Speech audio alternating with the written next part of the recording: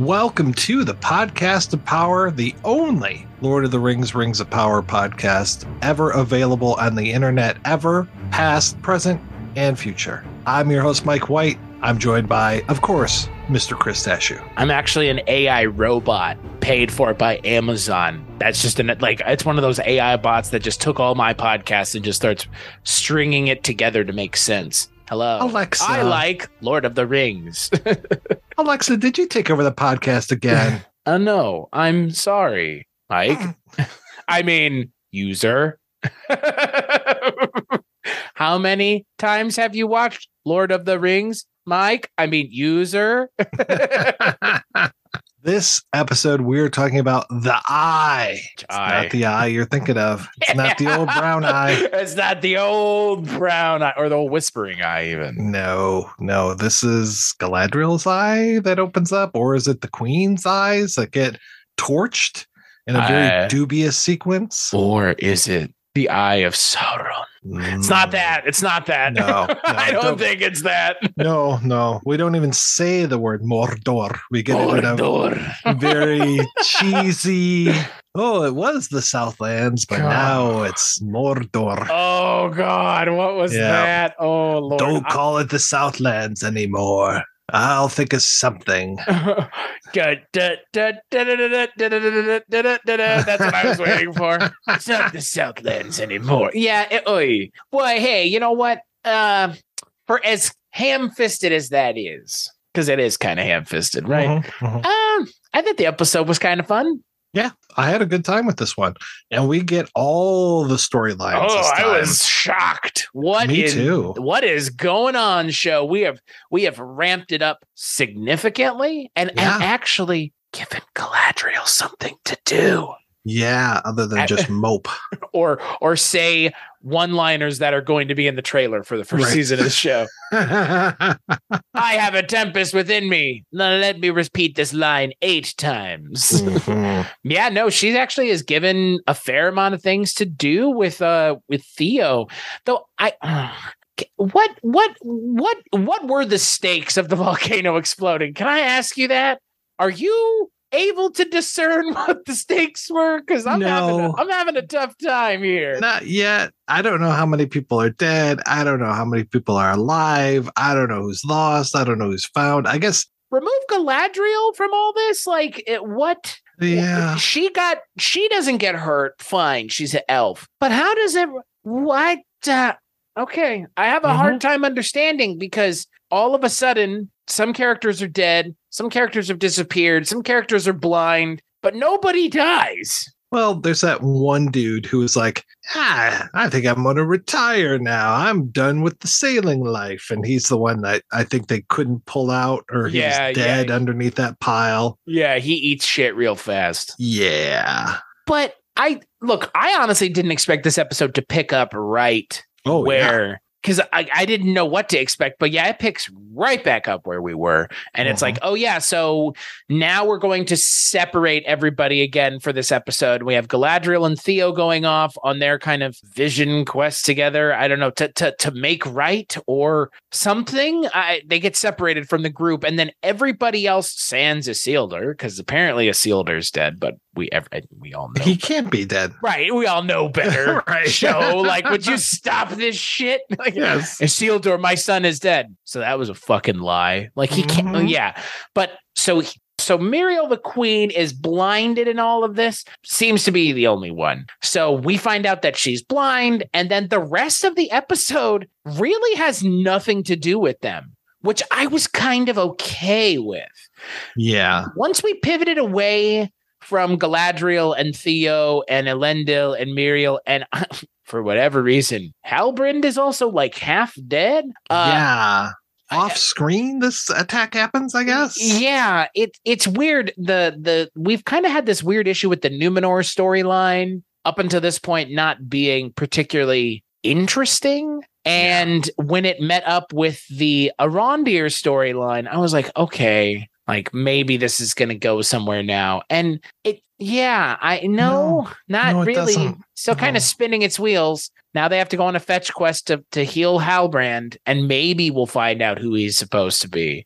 But Yeah, now Galadriel is tasked once again with going off to save somebody else again. Okay. Yeah. But speaking of going on journeys, the Harfoots, man, I was glad to see them back. And I was glad to kind of see that all of the Harfoots have kind of come around to the stranger. Can't call him Gandalf anymore because I think you're right. I think he's Tom Bombadil. Tom Bombadil, yeah, 100%. I think you're right, Mike. Yeah. I was pleased to see that the show has kind of pivoted them in an interesting direction regarding him. They're not all just kind of like, oh, he's such a terrible, like, pox upon us. Like, no, you're about to find out who apparently we're finding out who the real pox upon the land is with, again, introduction of more new character. Ray, they've already introduced them, but we still don't even know who they are. Well, I'll tell you who they are. They're the nomad, the ascetic, and the dweller. So yeah, they don't tell us who they are because who the fuck is the nomad, the ascetic, and the dweller? I couldn't tell you. No, me neither. But so early on in like the stuff that they were showing for the show, they showed that one character, the one with the close cropped hair. Yeah, and everyone's like, the nomad. Edith Poor is her name. Everyone's like, that's Sauron. I guess everybody forgot that was also a female actor. Well, she does have a little bit of an androgynous look. Very much so. With that very short haircut and stuff. Because, I mean, I think I referred to her as Eminem the last time we spoke about her. I thought it was a male character. Yeah. And then it's made very clear in this episode that it is a female character, which is interesting because now I really no idea who these characters are supposed to be.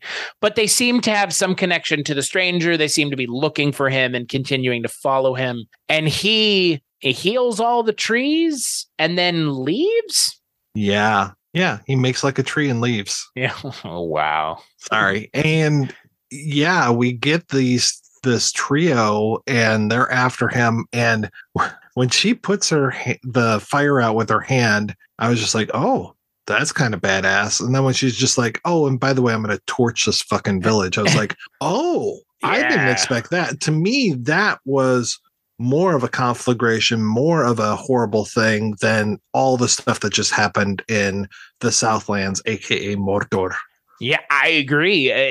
There were some stakes to it. Like that's why I asked the thing about the volcano exploding. Like, what are the stakes of this? Like, now that orcs can walk around in the daylight, so we have to worry about them 50% more of the time, because apparently it was just, 50% of the time you had to worry about them. 50% of the time they were just hanging out, doing whatever. So, okay, so I guess still try. I mean, we know what Mordor becomes. So that's what the important thing is Mordor is where Sauron forges the ring and where the ring of power can be destroyed. Fine.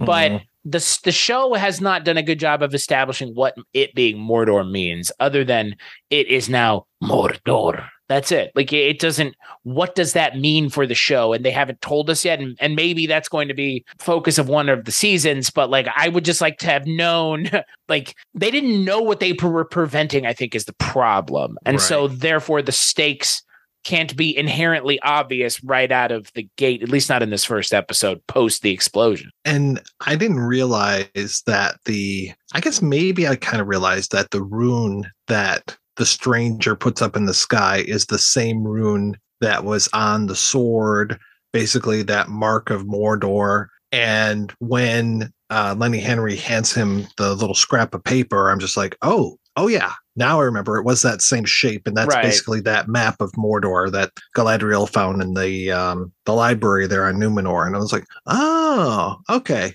All right. So is he trying to find Mordor? I don't know. You're really enjoying saying Mordor. I am. Almost as much as Makunaima. Makunaima is a good one. Sauron. Yeah, I love Mordor. Gurin. When Hugo Weaving says Mordor, I'm just like, yes. I was there, Gandalf. 3,000 years ago in Mordor. That was when I was a nerd with very pointy features. Yes. God, oh Lord! I like that guy, and I know he just looks like a dorky guy. He looks like Doogie Elrond. He really does. That haircut. Look, they're going to have him have a different haircut in the second season. There's no way, right? He looks like a dweeb, and I really like him. He's super endearing. Robert Aramayo as Elrond is actually, I mean, everything with him and the dwarves is the best part of the show. Yeah. Still, like hardcore best part of the show. But holy cow, speaking of the dwarves, my goodness, Mrs. Duran. Wow. What was going on? Wow. It seems like she's just been like pouring poison into the young Duran's ear. I'm just like, holy cow, Did you see her eyes in that scene? Oh, yeah. They were Where did yellow. This come from, man? They were yellow with avarice for gold. I don't know. I feel like, okay, the show, like I was talking about this on the Game of Thrones podcast, and this Lord of the Rings show in this first season has a very unique problem that I do not like. It's not a unique problem, but it's a problem we've seen before. The question is, who is Sauron? Like who, right? Because that's the question. Like, who is he? He's somebody on the show, right? They've said that Is that right? Well, that's what they've essentially, the showrunners have said, like, he's in the show. So people are taking that to be like, well, he's in the show already. So who is he? And so it's like, is it the stranger? Is it Halbrand? Is it da-da-da-da? Is it da-da-da? And it's like, I feel like the best way to do Sauron would be to have Sauron be less a person and more like a force of will and of nature that influences people to do things that set the pieces in motion. We know what now, as an audience member, you know what's going to happen in Khazad-dûm. Before, it was all the, if you'd read the books, if you've seen the movies, if you know that what Khazad-dûm is and Moria, like if you knew that before, you knew where this was going. But now the show has made it explicitly clear what is going to happen with Khazad-dûm in the show. And I'm actually fucking shocked that is episode 8 of the first season of the show, or episode 7 of the first season of the show, where we are seeing a Balrog on screen. Holy cow, man. What? Yeah, I was pretty happy. And that Balrog looks really good. Oh my God, it looks better than it. We haven't seen a Balrog since Fellowship. I mean, they showed it when they were talking about how Mithril was made, which, again, would like to forget that as much as possible. Oh, boy, yeah. But this is the first time we've seen a modern CGI Balrog, and it looks fucking amazing. I know it was being lit essentially from itself, but it looked great. The fire effects look great. I mean, look, I'm not some sort of CGI dilettante or anything, but I'll take what I can get when it comes to stuff like this looking good. And I'm sure they're going to overuse it and it's going to be a big deal at some point in the show. But right now, that was a really effective moment. I mean, Balrogs aren't that tough, right? You just throw them through the entire world and have a wizard beat them up and they're pretty much taken care of. You just fall to the bottom and fight all the way to the lowest fucking point into the highest peak of the mines. Yeah. And then he just dies after you die in the process of trying to kill it. Right. Yeah. And at least you get to come back from the dead. Right. With a new outfit. Right. Saruman as he was meant to be. It's funny to me. The other thing that I was really surprised by is how quickly everything is going with Elrond and the Durin story, and especially Durin with his father. Oh, yeah. It is sped up and taken kind of a quick turn to, I guess, major conflict. Yeah. I couldn't figure out the last 2 episodes, like what the conflict was, because it didn't seem like it was that big of a deal. And now it's a big deal all of a sudden. Yeah, it feels like they really went into high gear. And then I'm just like, well, does Galadriel and Arondir, do they know that the elves are in trouble? It doesn't feel like it. Like, is it just like the elves that hang out by this tree or what? It's the elf cognoscenti that know. Oh, okay. That's the way I interpret it. It's like the elf, because Elrond is like elf royalty because his dad is Gil-galad and he's elf royalty. So I guess he would theoretically be privy to these kinds of problems where it's like a overarching big issue that the elves are going to have to deal with as a race at large. I would think he would, of anyone to know that, it would probably be Elrond and Elrond's dad and Celebrimbor. But yeah, it's weird because the idea that Mithril brings the elves back to life it's very it's shown very ham-fistedly. It's shown in a very dorky way in this episode that feels like a show not as well written as this show can be. It feels like a very dorky show where it's like we have the mithril on the table and we have the leaf on the table, and the leaf starts coming back to life. Like, what the hell?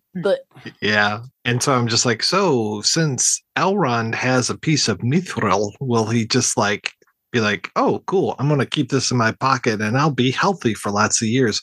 Almost like I had a ring of power in my pocket. Right. Like that's what I guess what I don't get is the stakes of mithril are what? That if somebody else gets it, they prevent the elves from surviving, or is it that the dwarfs would never give it up? Is it that the dwarfs just don't want to give it up because of them knowing something's down there? Or I just can't figure out what the stakes of mithril are. Because if you're the elves, you just go and take it by force. Yeah. Yeah. Right? I don't understand. Like if the survival of your race is at a crossroads, you just go take it by force. Pretty much you have to. I mean, that's what we did with Iraq. We had to take all that oil. I mean, aren't the elves an occupying force in this show? They are totally an occupying force. I mean, that's all I wonder is like you said, like who knows outside of this like small group of like decision makers in the world of the Lord of the Rings? Because there are elves that are just common elves that probably don't know anything, don't think anything of whatever is going on. And they may not even have any idea that that's going on. Like, I think to your point, like, do they know that these things, like, can they feel themselves dying? Mm-hmm. So I don't know. There's a tree with leaves that have black oil on them. I don't know. Oh, wow. I just did an X-Files crossover. Sorry. I know, right? And I guess the other thing I again, just not to pick at the episode, but just kind of the bigger qualms that I had with it was that the way that they treat Bronwyn's character, like stop giving us, like stop making her dead, but not please. Dead. Mm-hmm. What is the deal with that? Like stop using the death of this character as motivation for anything, because now you've done it twice in the span of 2 episodes. Mm-hmm. It's more unbelievable that she survived the volcano explosion while looking the way she did last episode. Yeah. Like they should have done it now, not then, when it's like they've baited it twice. Now, I just think that's really lazy screenwriting. Yeah, and the whole thing of Isildur's dad just like, oh, hey, it's Isildur. Oh, just another guy. Okay. Oh, and his horse. And we're going to let his horse go. And like, then follow his horse. Like, I don't understand. Like you know his horse is like bonded to him, so follow his goddamn horse. And it kind of reminds me of Borrego from the Two Towers, where it's just like, oh, my master fell. I'm going to go down here and help him out and take him back to Helm's Deep. Right. It's like that always felt like to me. I don't know how. That's always rubbed me the wrong way in Two Towers. That whole Aragorn is dead thing. Mm-hmm. Because it kind of works in the book, I guess, but there's not enough time. No, at all. Mm-hmm. You have to give the audience a moment to grieve the goddamn character if you're going to kill the character. Give them a moment, for pity's sake. Right? It's like, what are you guys doing? I don't understand. You can't kill a character and then just be like, nah, they're back. I mean, they did that in that Star Wars movie. They're like, Chewbacca's dead. Just kidding. No, he's not. Like, he's back away. What? Like, fucking come on. Yeah, it's like, oh, my lady, he fell. Oh, I'm just kidding. Here he is. Yeah, God. I've been playing the Lego Lord of the Rings game. That's literally how it happens in Lego Lord of the Rings. He's like, he fell, and then he just goes, bang, and opens the gate in the same scene. And it's like, yeah, I can get down with this being the way it would have gone in the movie because it's so unnecessary. And it's unnecessary here. It's like 5 minutes of a 72-minute episode that they give time to this like nonsense of trying to convince us that these characters, oh, maybe Bronwyn's dead, maybe Arondir's dead. Now at this point, I'm just going to assume that they're not going to die at all in this show. Like we're going to be watching them have a wrap up at the end of this show's run. We're going to see maybe both of them, but definitely one of the two still alive. Mm-hmm. Like you've already started coding your characters in plot armor that we didn't know had plot armor. Well, there's some characters we know have plot armor, like Elrond, Galadriel, Isildur, Elendil. Like we know that they have story built-in plot armor. Why they're doing that with the characters that we don't know that are created for the show or are new characters it seems counterintuitive, because to give that scene some weight and some real darkness, they might have wanted to kill Bronwyn. They might have wanted to maybe have another character that could have died there. Right. If you really want to kill a character to give it some weight. But I'm not even sure that that's a worthwhile argument anymore. Like, killing characters to give scenes emotional weight, I feel like I don't know.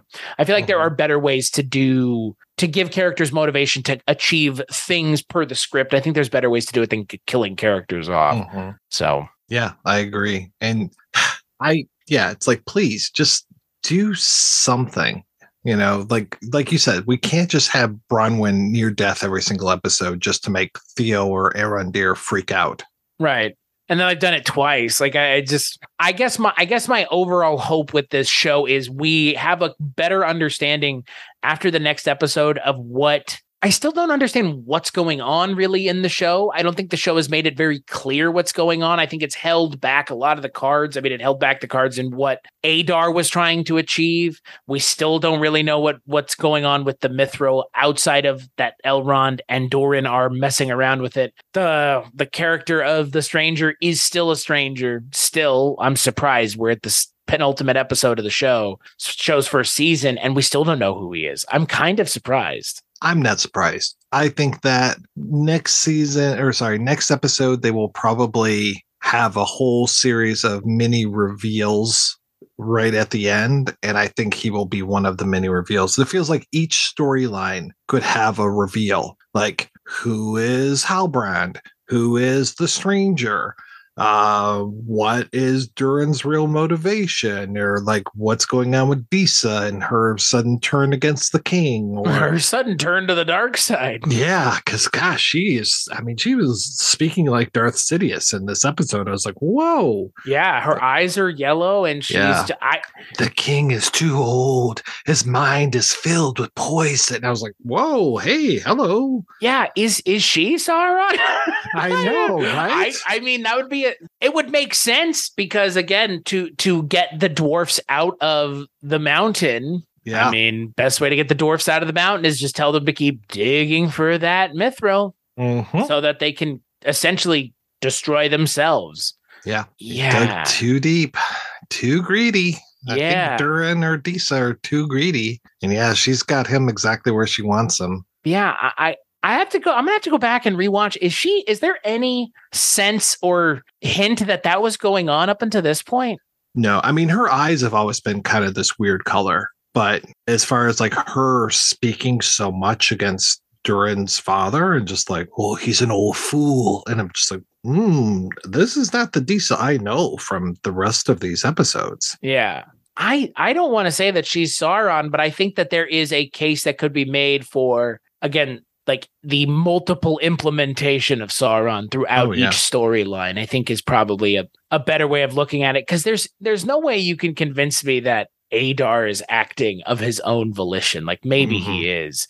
Maybe Sauron just takes advantage of it. But I can't help but wonder, like, that has to have some play into it. Is Sauron is behind all of this? Oh, yeah. There's no way Adar's just like, you know what?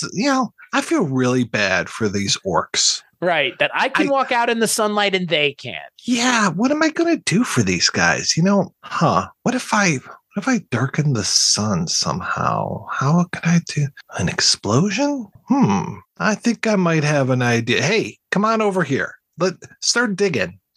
Yeah, again, like that, it's funny, like as wild as Mount Doom exploding was for the show, like I still have no idea what it means for the narrative writ large, other than the sky is darkened. That's it, which is not much. Right. And I'm sorry, but like I watched this episode twice because I was just like, wait a second, at the beginning, the queen is saving people and then she's blind. When does that happen? And the moment of her being blinded is so meh. It's like, is that when it happened? Is that how it did? Because it's like, there's no weight to that moment. And even if they were just like, well, this could have happened at this point, but it doesn't feel like it. Well, I think my other issue with her being blind is what does that mean for a character that we don't really care about? Exactly. What does it mean for? Yeah, like why does that matter? Because now she goes back to Numenor to what? Supposedly come back when they need them. But I mean, good, really. Yeah. Good. Does Elendil leave with her? I don't know. Yeah. Yes, he did. Because he's so pissed off about Isildur. Right. So, okay. So that's interesting. So Isildur is just in Middle Earth now. Yeah. By himself. Just wandering around. That could be interesting. Yeah. I would be interested to see where they go with that. Well, especially you give him like a little Dobby sidekick and then they go out and they solve mysteries every week. It'd be great. Or give him like that he forgets who he is and he's just wandering. That's probably what they're going to do. And then he like looks down and says, "Do not trust Sammy Jamkus." Oh, wow.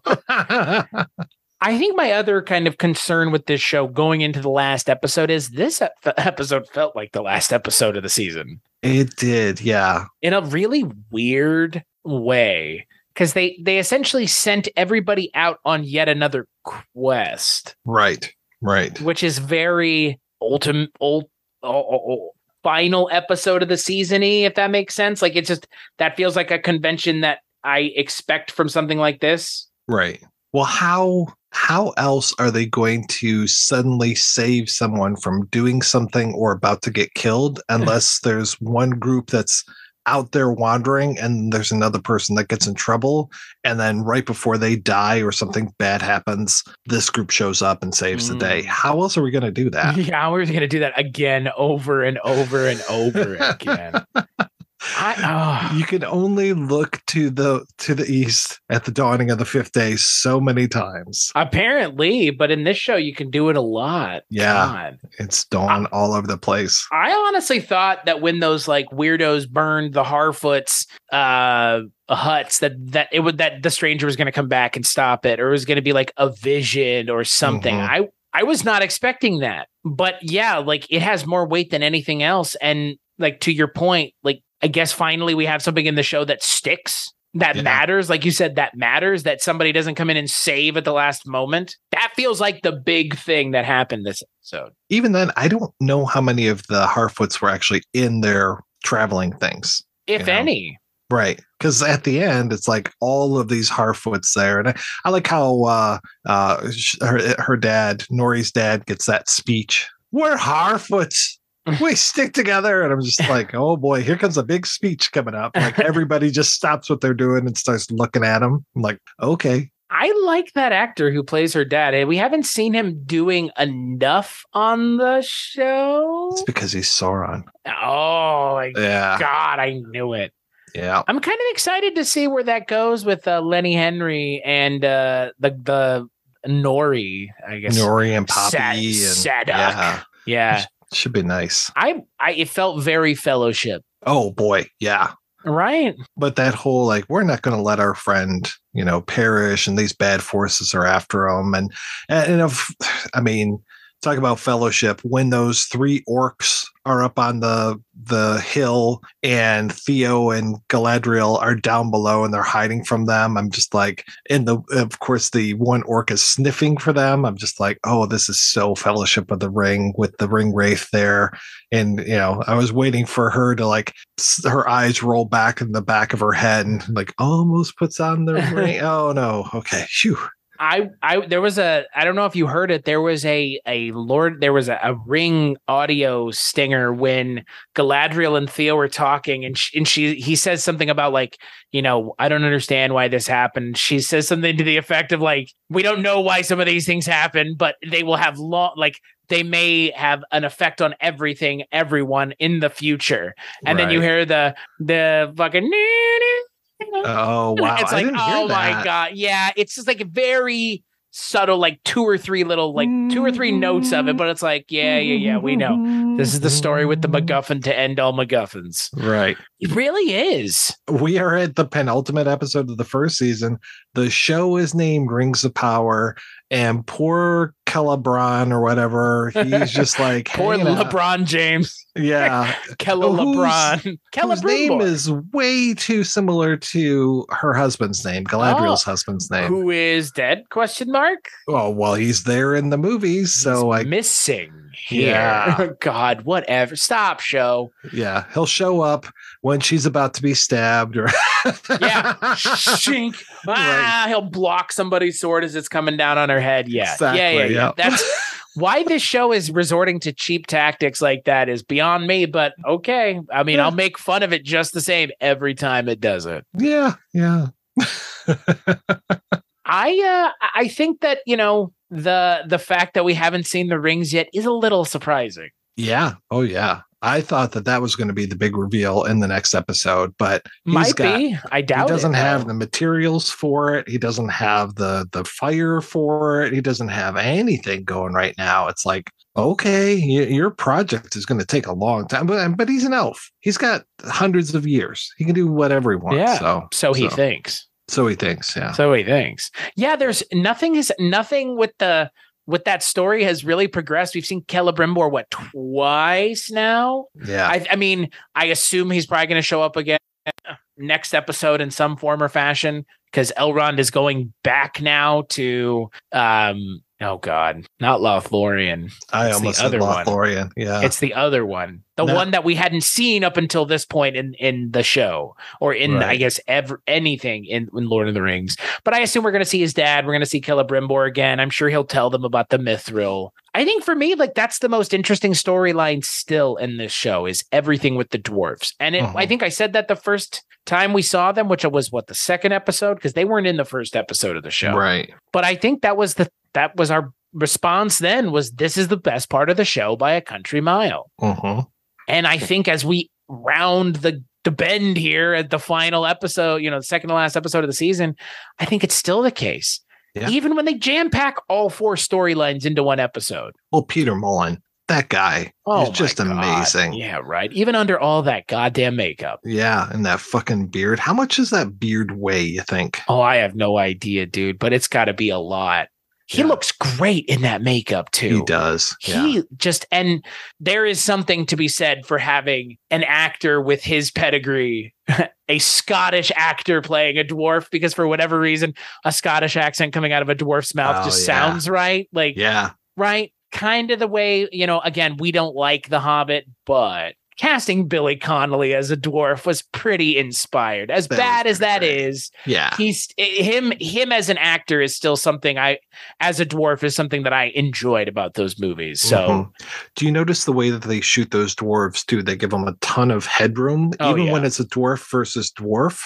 They give them so much headroom to really help make them feel smaller in the frame, that they're not just two human-sized people inside of this frame. Which I appreciate. I mean, the show is doing as good of a job as the movies did in not tricking you, but keeping consistent with the gimmick or keeping the magic consistent, because it's a magic trick. I mean, this is just a simple movie magic trick of doing forced perspective. And I mean, there's a scene with Elrond and Doran that's pretty good. They show them kind of a pretty wide shot of the two of them, and he's huge and he's tiny, and it puts in perspective because, you know, again, the show is, like you said, the show does a pretty good job of it, especially with the dwarfs. I mean, the Harfoots too, I think. Well, especially this episode when the one person is putting her hand on the fire, and you see, I mean, they're also on like a rise, and the Harfoots are below, but it makes them even smaller.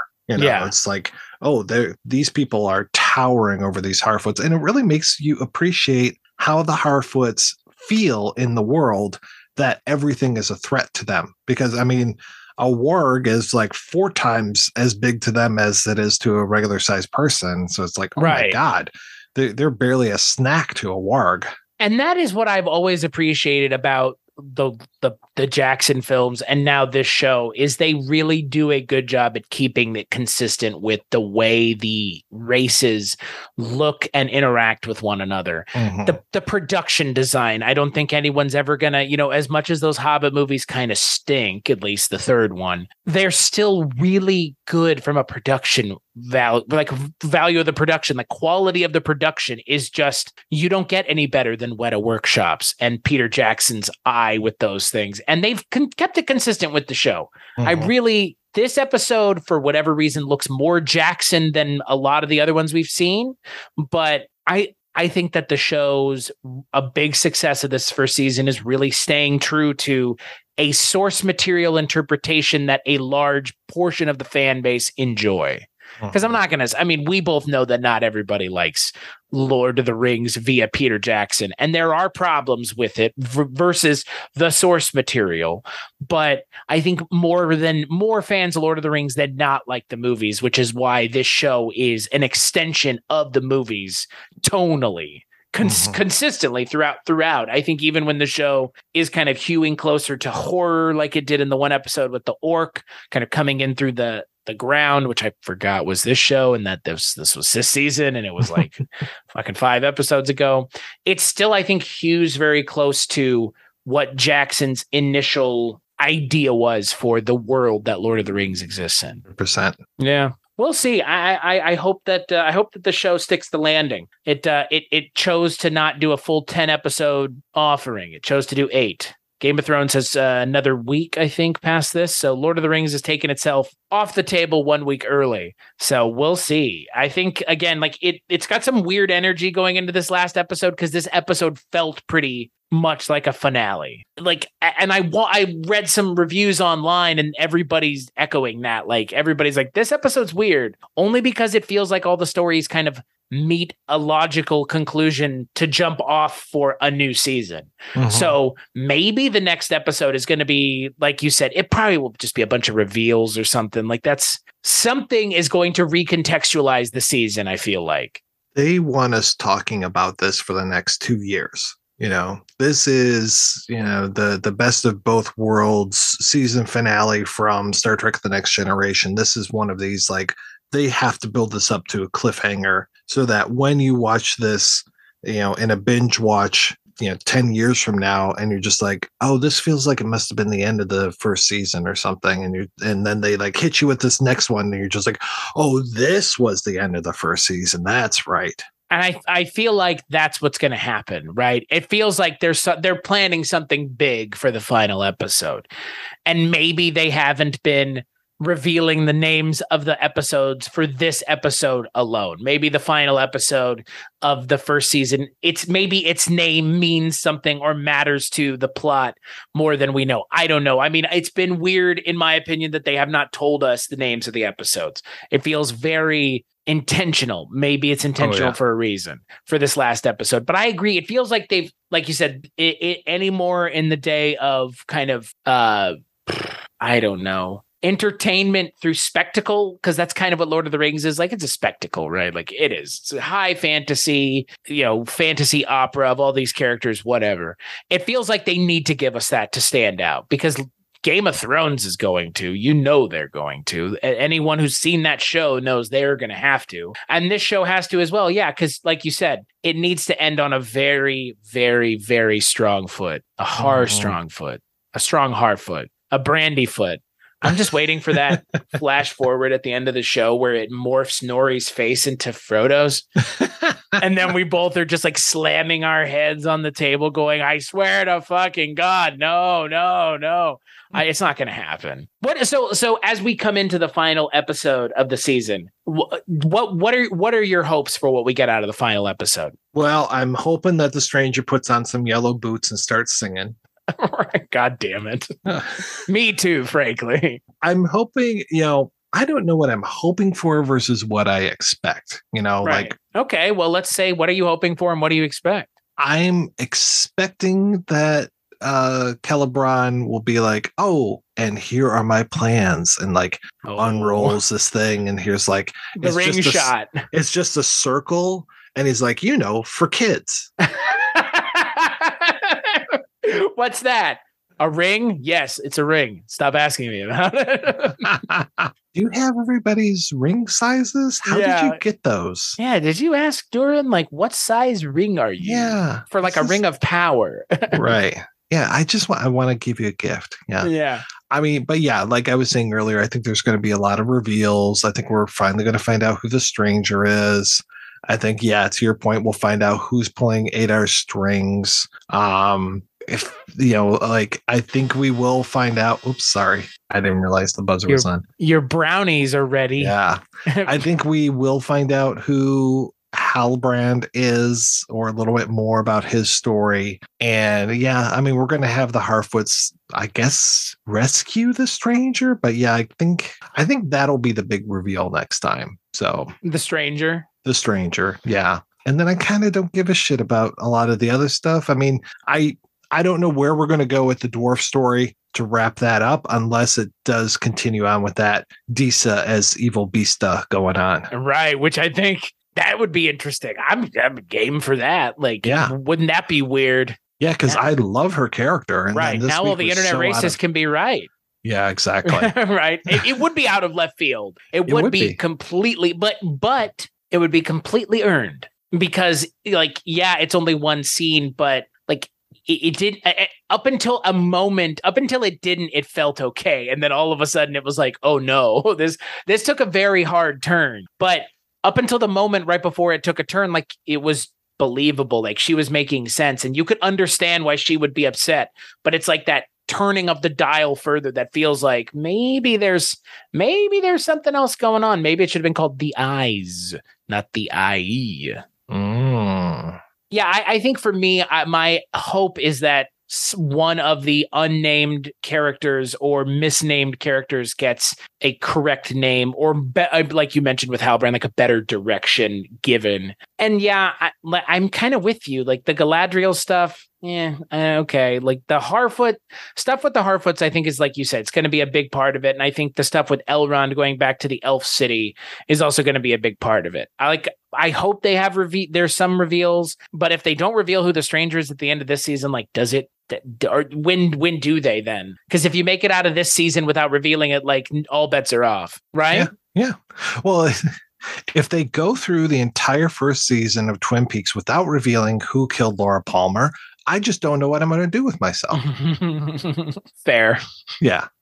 But at the same time, like, this show has done it to itself in a lot of ways. Yeah. Right. True.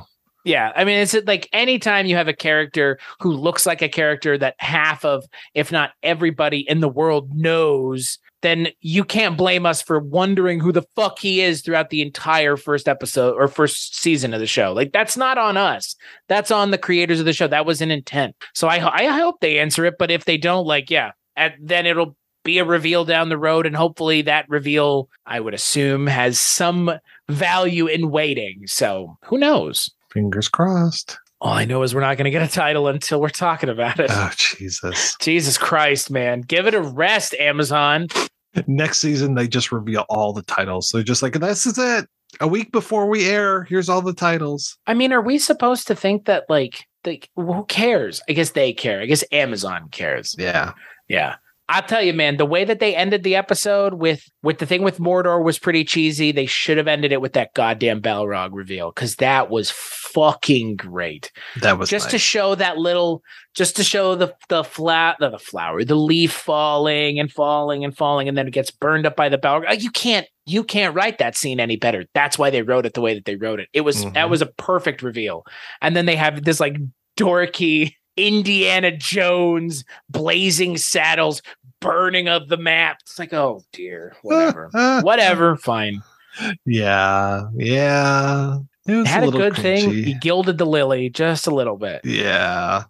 I mean, even if Adar was just like, this is no longer the Southlands, this shall now be known as Mordor. I was just like, oh, I like that. But having it as a graphic reveal, I was like, okay. Yeah. Like, get it? It's Mordor. Get it? That's where the third movie takes place. Like, yeah, I know. I think we know. That was. You didn't even have to tell us it was Mordor. No. Like, Jesus, what do you think? What do you think we think it is? Like, even, end the line. He's like, this is no longer the Southlands. Go up, go back to the mines of Moria and show what's going on, and that's it. Yeah. We don't need that. Yeah. I wonder who made that call, because that feels like a misstep, because they had a really compelling way to leave this episode on a cliffhanger with that Balrog. Yeah. That's not a cliffhanger. We know it's Mordor. That Balrog is a hell of a cliffhanger. And you know what? That might not come to fruition for a season or two. No. If that, like, it's all the, like, that leaf falls for a while. That Balrog's not climbing out of there in the next 5 minutes type thing, which is again, now it kind of introduces like a little bit of a ticking clock mechanism to the dwarf storyline, because now now everybody, audience, knows what's going on and where this is going. So now they can start building towards the initial, I guess, introduction of the Balrog to the dwarfs, because they don't know it's there. They don't know what that. They think it's just the mountain reacting. It's reacting all right. Well, until next week, when we wrap this thing up with the cleverly titled episode 1.8, Chris, where can people find you and what you're working on? We should plug our things like Amazon plugs their TV show. We work at websitename.com. No, you can find most of the things, if not all the things that I work on, over at Weirding Way Media, which we have 19 shows, 18 including 18 plus one, this one that you're listening to right now. 19 including this show over at Weirding Way Media, all kinds of stuff, movie, pop culture, you name it, you can probably find it. And if you can't, we're adding new shows all the time. So that's where you can find most of the stuff that I work on. If you want stuff that I work on specifically, cstashu.com, but Weirding Way Media is where you're going to want to find most of the stuff that I work on. What about you, Mike? Same thing. Absolutely the same thing. You can find all the stuff that I'm working on over at weirdingwaymedia.com. It's almost like we were in this together, Chris. Yes, it is. It's almost like we're Doran and Elrond. I don't know which one of us is Doran. I don't know which one of us is Elrond. And at this point, I'm too afraid to ask.